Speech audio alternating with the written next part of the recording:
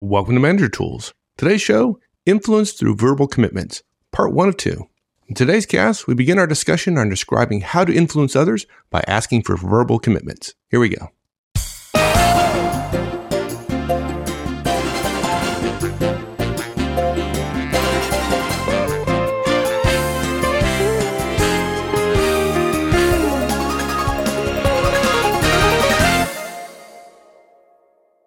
Increasingly in our consulting practice, we're talking to managers and they tell us that they have an increasing problem, which is that more and more folks on their team are not reporting directly to them, right? They don't have any role power over the person. They're not writing the review. They're kind of in this matrix-like environment. So these like matrix-like moments are increasing. And they ask us, well, how do I influence someone in our organization when I don't have role power over them? How do I get them to do what I need them to do, right? Yeah, I want to be the boss all the time. Yeah, exactly. It's frustrating for folks. Yeah. Yeah, and it's true. And, you know, it's just going to happen more and more and more. And we've got to be able to address it. And in our experience, most managers don't handle it well. When we don't have role power, we spend so much time worrying about not having role power. We don't think, is what I'm doing working? Which I would argue for most managers, the answer is no, it's not. And then if it's not working, how do I change it? Which again, because they don't ask themselves whether it's working, other than they know they're frustrated by it. They're not going to ask, well, how do I change it? Right. And there's no magic bullet, right? There's not do these 5 steps and you absolutely will get everybody you want to do everything you want them to do, right? But we can increase the probability. Well, there is no magic bullet, but I think when managers and executives tell us that, well, this isn't a magic bullet, it doesn't actually work all the time. I look and we say to them, yeah, neither does role power, right? You tell somebody to do something, you're entitled to do that as a function of your role. They work directly for you and they don't do it. Right. Exactly. Which goes back to our fundamental point about the value of relationships, right? If you have a good relationship with your folks and you do have role power, when you use the role power and the relationship have an additive, quantity and even a multiplicative quality that causes your directs to do what you ask or do what you say. So, yeah. So look, we've got a series of steps. We actually have 8 points we want to make. Our outline is, number one, regardless of whether you're in a matrix or not, sometimes you can't use role power. Okay. We just need to be clear about that. We want to set this thing up right. That said, number two is, on the other hand, we don't necessarily advocate role power. We think that role power is way overrated. It's definitely in use by first line managers. It's necessary at times. And the only time we should use it is when it's necessary, as opposed to when we have other potential ways of influencing somebody. Our recommendation is, number 3, first, don't make more than a brief case for why you need somebody to help you. If I'm asking a peer of mine or somebody perhaps a level down in the organization for something to support me or a project I'm working on, or it's a project team or not, it's just a one-off ask, we find that too many managers spend too long describing why this is important to them, and it's a waste of time. Number 4, the simple way to address this is to ask other professionals for a specific commitment. Ask them, will you do this? It's as simple as that. Because if they say no, you may still yet convince them. But if you don't ask, you have no way to communicate back with them regarding their failure if you assume they're going to and then they don't. And then they say to you, well, I misunderstood, apparently. I didn't realize you had to have it by now, right? If for some reason you ask for commitment and you get it, but timing or details are not what you want, you negotiate. You suggest a different date or a different time. You ask for, could you do it on this date versus that date? We also recommend, this is Manager Tools, so we recommend be nice. Number 6, be nice. Don't get mad. Don't imply threats. Doesn't work in our experience. Number 7, say thank you. That works. And number 8, here's where it gets interesting. People probably think we're rolling over. Number 8, hold them accountable. When we ask for a verbal commitment and people give us a verbal commitment, it's reasonable for us to hold other people accountable for what we asked for. So when I ask Mike, even though he doesn't work for me, will you please do this? And he says yes. And I say, when can you have it by? And he says next Thursday. Next Thursday, I go ask him if I haven't gotten it yet. Hey, what's the status of Project X that you promised me? And we also recommend considering giving them peer feedback. And if they haven't done it, asking for a new deadline, which essentially is another commitment. And now we're back in the cycle again. Good. It's not that hard. Yeah, it sounds pretty simple. So let's get right into it. Let's talk about role power a bit. I think a lot of managers have a mistaken idea of how effective role power is, first.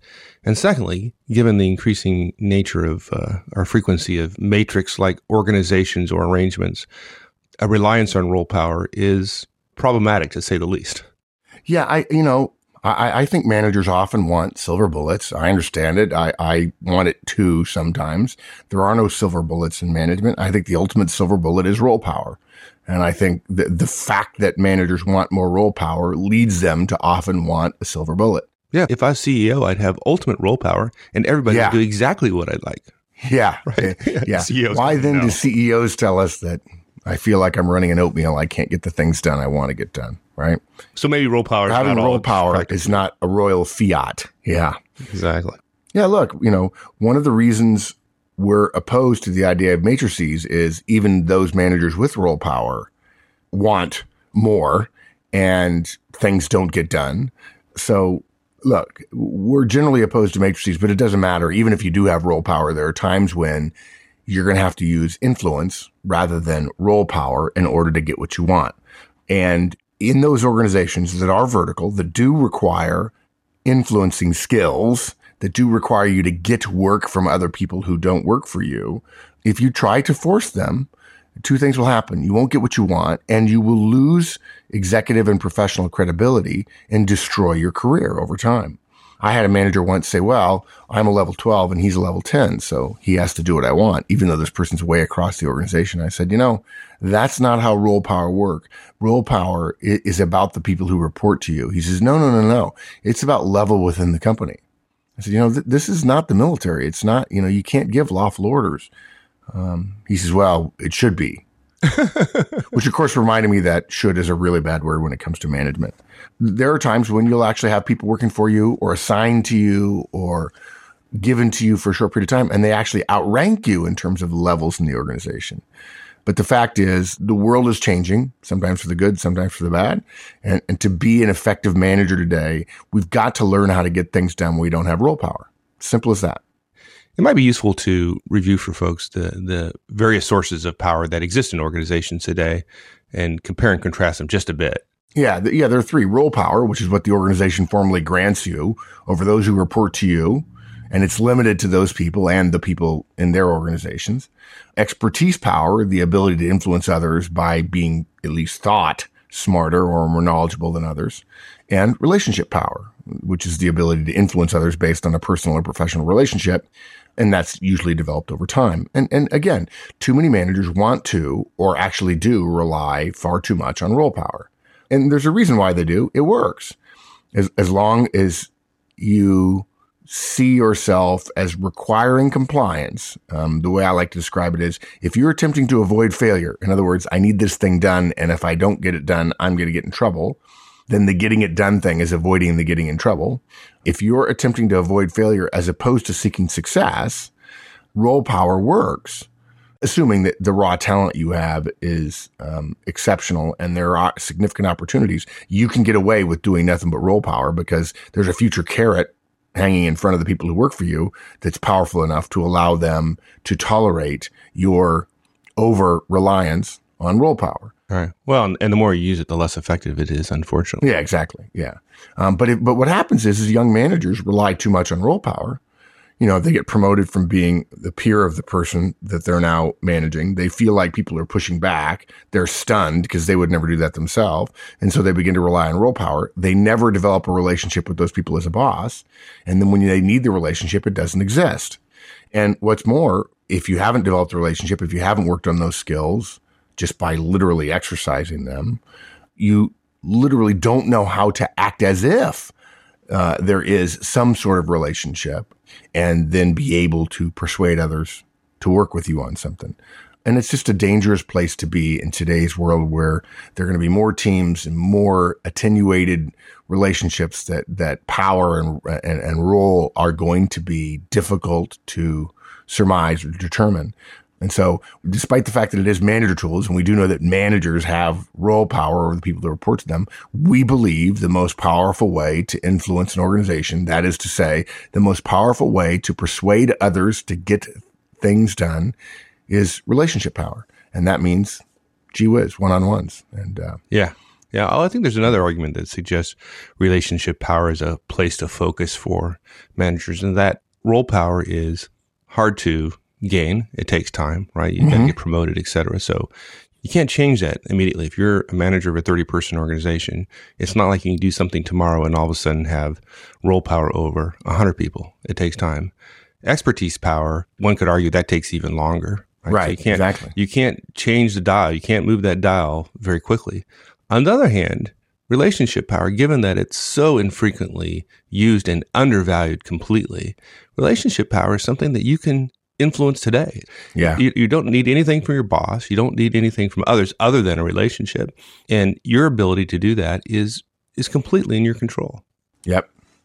Yeah, there are people who are geniuses and considered experts and wonder why these really friendly, outgoing people can be at the same level of them as an organization. They're like, God, why would anybody trust or believe him or her? They're always just shaking hands and being nice to people and, going to basketball games, going to football games. Way too much of a marketer, doesn't know the business. And yet somehow they do a lot of business. And that's unfortunately related to why sometimes CIOs don't become CEOs, right? It's why technology folks wonder why it is sales and marketing people often get jobs where the technology person reports to the sales and marketing person. That's an extreme case, folks. Don't. We're giving you an example of this squared or cubed. But look, it's really simple. Role power is the weakest option for persuading other people. And we even say, even when role power is present, available, and reasonable to use, we don't recommend you use it if, in fact, you can use relationship power to get done what you need to get done.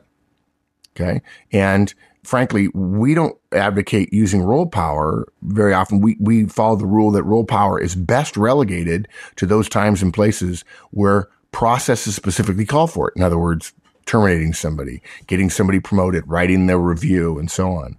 And the reason why is because role power creates what I like to call compliant energy. At best, what it creates is compliant energy. If you order me to do something, I'll do it, but I will simply do it to a minimum standard in most cases or in many cases. Relationship power allows for at least compliant energy. And it's the only form of influence that at best creates what I would call transformational energy, which is the real desire to not just do the task, but to really make the task done exceptionally well and over contribute to a given success. So the point of this is you're going to have relationships with other people. You're going to have to influence other people that you don't have power over. And most managers' reliance on role power is efficient in the short run, ineffective in the long run. And nowadays, with the organization the way they are, it's also inefficient in the long run because you literally don't develop the relationship skills you need to be able to reach across the organization. You don't have to be a marketer. You don't have to be a salesperson. You don't have to be shaking everybody's hand.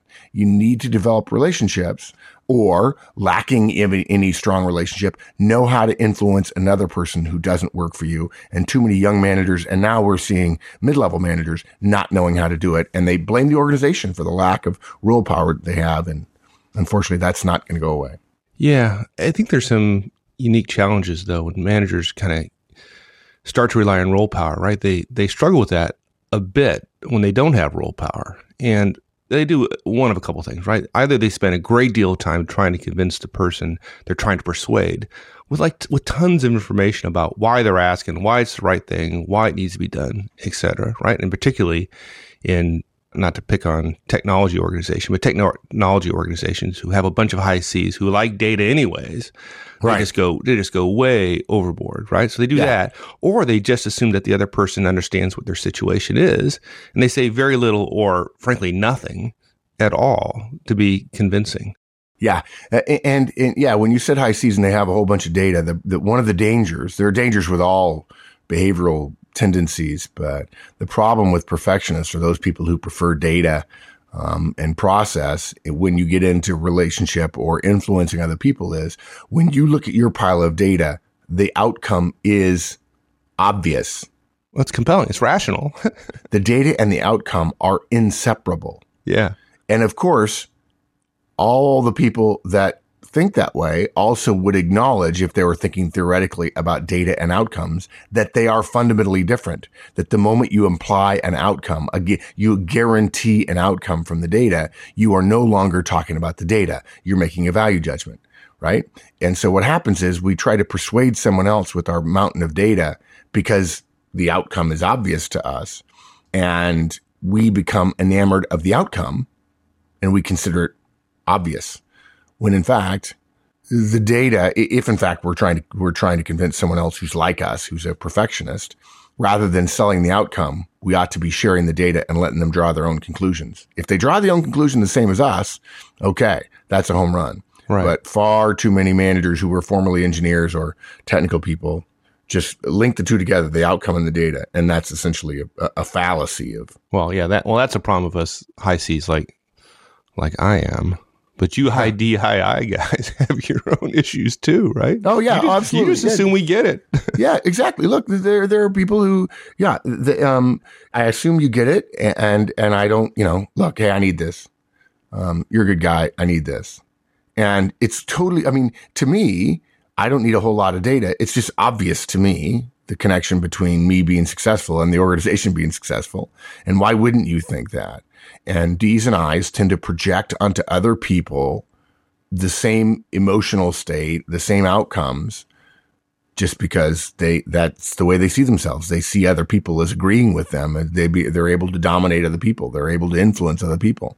And what happens is, here's what happens. We assume that somebody's going to do something. We don't even ask. We just tell them briefly our situation, and we assume that means they come to the same outcome as us, and we didn't need to talk any further. Well, the problem with that is when you go back to them and say, hey, where are you on that? They're like, what? Well, I thought you were going to work on that for me. Well, no. I'm sorry. I have other stuff going on. Right. And then unfortunately, now we're angry. Right. And we feel hurt if we're an I, or we feel confronted if we're a D.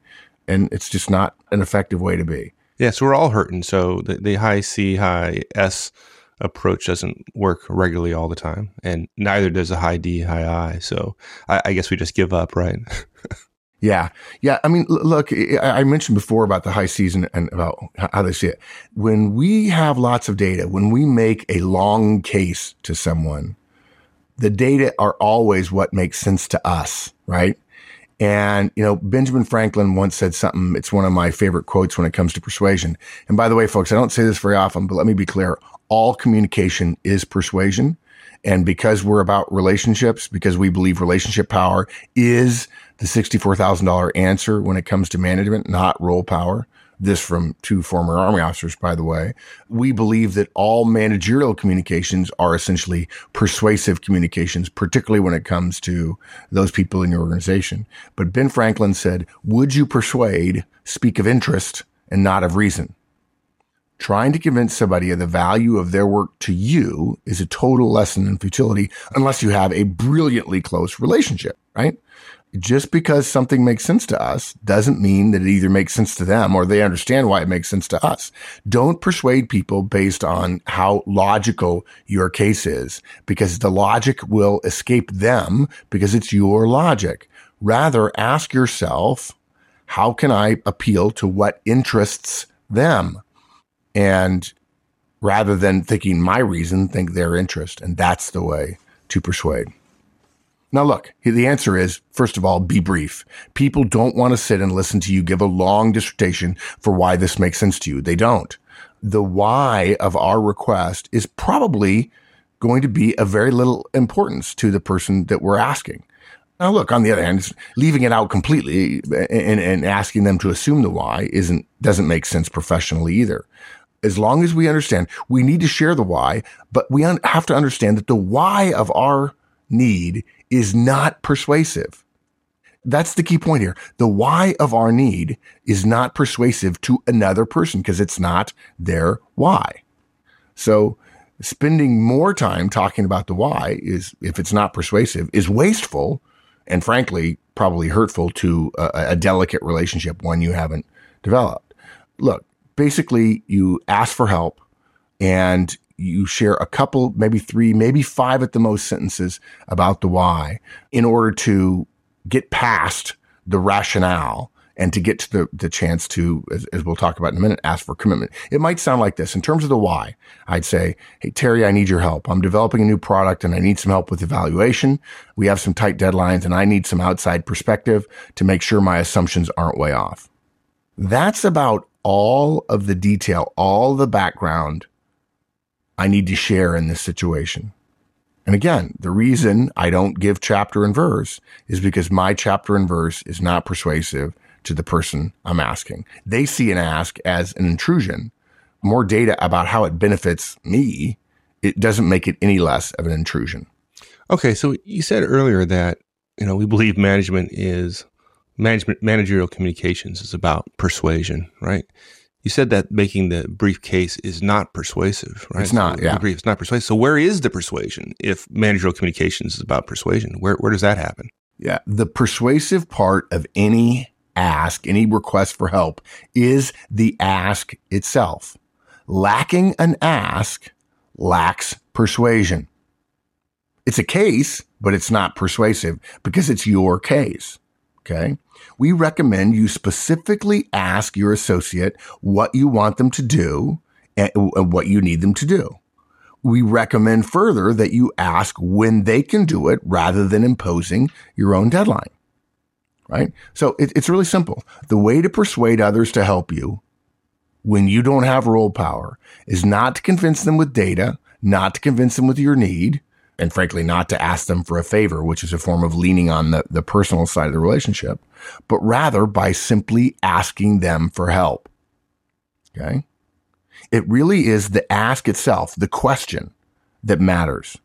Look, think about the manager who doesn't ask, but spends a long time explaining why the project, this particular thing that they want, makes sense to them, big picture, or whatever. Yeah, to themselves, right? Yeah. What does the listener hear? Either they hear something like, "Hey, I'm afraid to actually ask if you'll do it because that implies weakness on my part," and the other thing they see is, "I run the risk of being told no if I ask you," or the other thing they hear, if they get a long rationale for the why, you ought to be smart enough to figure out that I know what's best for you. But look, I wish I had known this when I was 20, 22, 25. I think I learned it in sales. When we don't have any role power and we need other people's help, we are in a position of weakness, right? We are. And they know it. And yeah, they know it. And anything we do that doesn't acknowledge our weakness is not just an admission of weakness in the part of the other person. It's an attempt to cover it up as well. 2 strikes. Counterintuitively, admitting our weakness by asking a question is seen as a sign of strength. It sounds corny, but only the strong are open about their weaknesses. So we ask. We literally admit our weakness by asking a question. Because, of course, how is asking a question admitting a weakness? Because now the other person has control and they have the right to say no. Right? And then that proves that you don't have the ability to compel. But the fact is, both sides of the party knew you didn't have the ability to compel, and you don't want to admit it, which of course, as I just said, makes it worse. You're trying to cover it up. And so you're trying to make a compelling case, which is just your case, but it's not their case because you're speaking of your interest or your reason rather than of their interest. So here's how it might sound. Terry, I need your help. I'm developing a new product and I need some help with the valuation. We have some tight deadlines and I need some outside perspective to make sure my assumptions aren't way off. Will you please review this presentation for accuracy and the right level of detail?